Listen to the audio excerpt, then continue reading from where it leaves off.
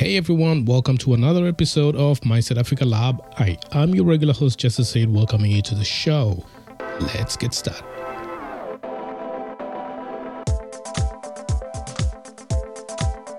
So I hope you're doing okay. I hope the world is treating you very well, despite our current situation as humans on this planet, that we've been faced with the pandemic that we are trying very hard to fight. This week, though, I have been tracing a book, and I was actually listening to the author, a guy called Thomas Sowell. Thomas Sowell is an economist and a philosopher. For me, what's really surprising is that a lot of the stuff he's written has never become mainstream.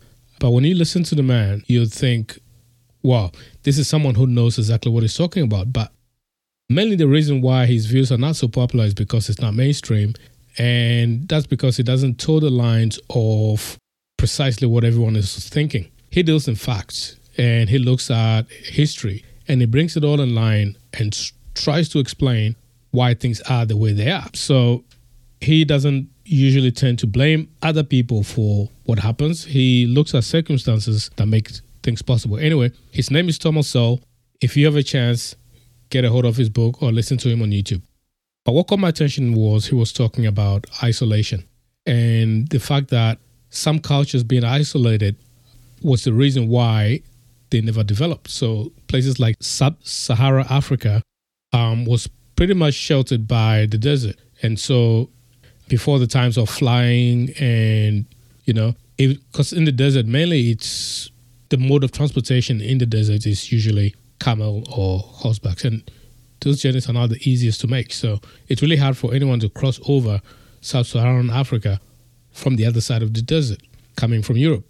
Anyway, the whole point is that isolation reduces a culture's ability to develop. That's because, obviously, because they don't mingle with other cultures, they don't learn from other cultures what has been done and to be able to use that to their advantage. This podcast is going to be framed in two ways. We're going to talk about isolation in terms of the social aspect, the human aspect of it. And then we're going to talk about isolation in terms of how our dear continent Africa isolated itself. Well, not isolated itself per se, but the geographic isolation and also the mental isolation. So today we're going to be talking about human isolation, that is social isolation. There's a quote that most people know, and it goes something like this: "No man is an island." This quote comes from a man called John Donne.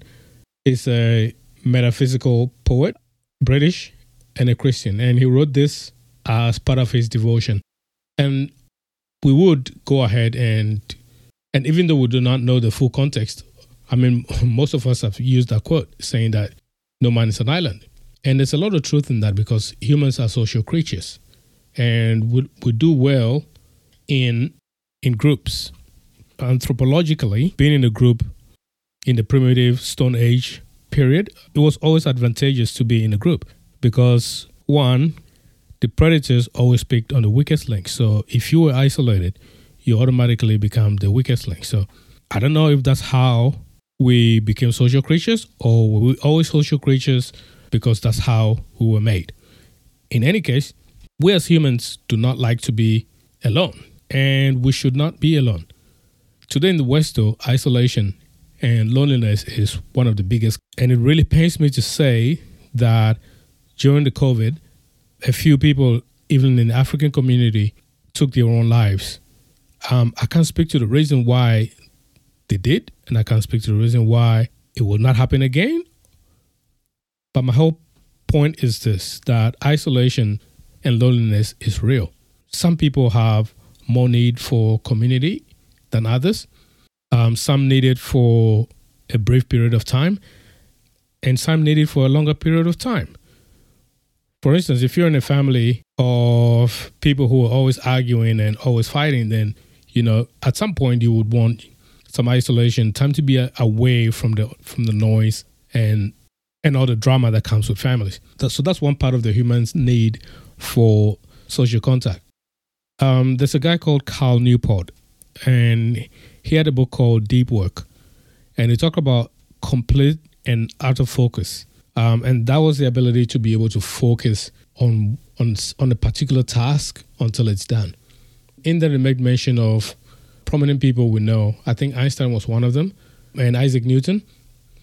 And who would go away. They had like a cabin where they lived, so they would go away into the cabin for days, even weeks, completely focused, not talk to anyone, not talk to any human being, and be able to be completely focused on the particular work.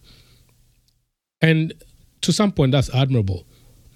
But you can understand what happens to a person who is completely isolated from anyone else. I saw a quote briefly. I can't remember where I saw it, but it says something like, it starts with isolation because the demons like to inhabit the desolate places. And there's a truth in that, because in isolation, certain things happen. Now, we say that the idle mind is the devil's playground. Now, in isolation, no one knows what happens. Isolation becomes one of the deepest and the darkest corners in a person's life. Without any human contact, we're sometimes forced into vices, and we're sometimes forced to look at things we shouldn't be looking at. We're forced to do things we shouldn't be doing, just to survive that quiet and that lack of contact. There's more people on the planet now than there ever has been before, and yet you find people are super lonely with no family and no friends. There was an American study that said that at least in the 60s, when they did the research, they asked a group of people if they had any personal issues, how many people were they likely to talk to about it. So sort of like a deepest, most personal issues. And they said they could count at least 3 people that they could talk to. More recently, when the same research was done, the answer was 0. Meaning that in your most deepest need, most people have 0 people to talk to about what's going on in their lives. So if Thomas Sowell is right, that isolation is one of the causes of lack of development, then I'm pretty sure it's still right to say that social isolation has a very negative impact on our psychology. Well, what do I mean by that? For me, it's like, yes, that you're able to learn from each other. You're able to just talk to people. You're able to fulfill your social needs. But at the same time, like, there's a lot of things that you do with other people that you should probably not do alone. Like, I would not like to eat alone by myself, but if there is a need, I would eat by myself without having any issues. Sport is one of them, and sport is our way of interacting socially. Now, imagine if there was no sports, if there was no eating at restaurants, if there was no work, if there was no going to church, if there was no going to school, anything that gives you a sense of social connectivity was taken away from you. You can imagine what happens to the human being. As I said, it's really sad to hear that there was a few people in the Kenyan community alone who took their lives for all kinds of reasons, some young, some a bit older. And it is really hard. But isolation is real. And if you're stuck in a place where you think that you are isolated, then it's time to reach out to someone. There's always help, and there's always people who are available to help. I think for most men, though, it becomes a thing of ego and pride, where you're afraid to say you're isolated and you're lonely. You don't even have to say, you don't even have to use those words. You can find other ways of having social interactions. Today we have Zoom and all the other video platforms. It's not ideal. It's not the same, but it fills a certain gap and to some point. So if due to COVID you are unable to go out or you're not allowed because of regulations to move around, then I suppose one of those ways is to reach out to someone and just talk to someone. Just pick up your phone and just look through your contact list and just talk to someone if you think that you are isolated. And that's it. We are also here. If you want to talk to someone, just shoot us an email, info@mindsetafricalab.com. And we'll be more than happy to chat with you. We'll be more than happy to talk to you. Social isolation is pretty real. So if you or anyone you know is in a position where they sort of need help, then please do not isolate yourself. Get out there and talk to someone. Thank you so very much for listening.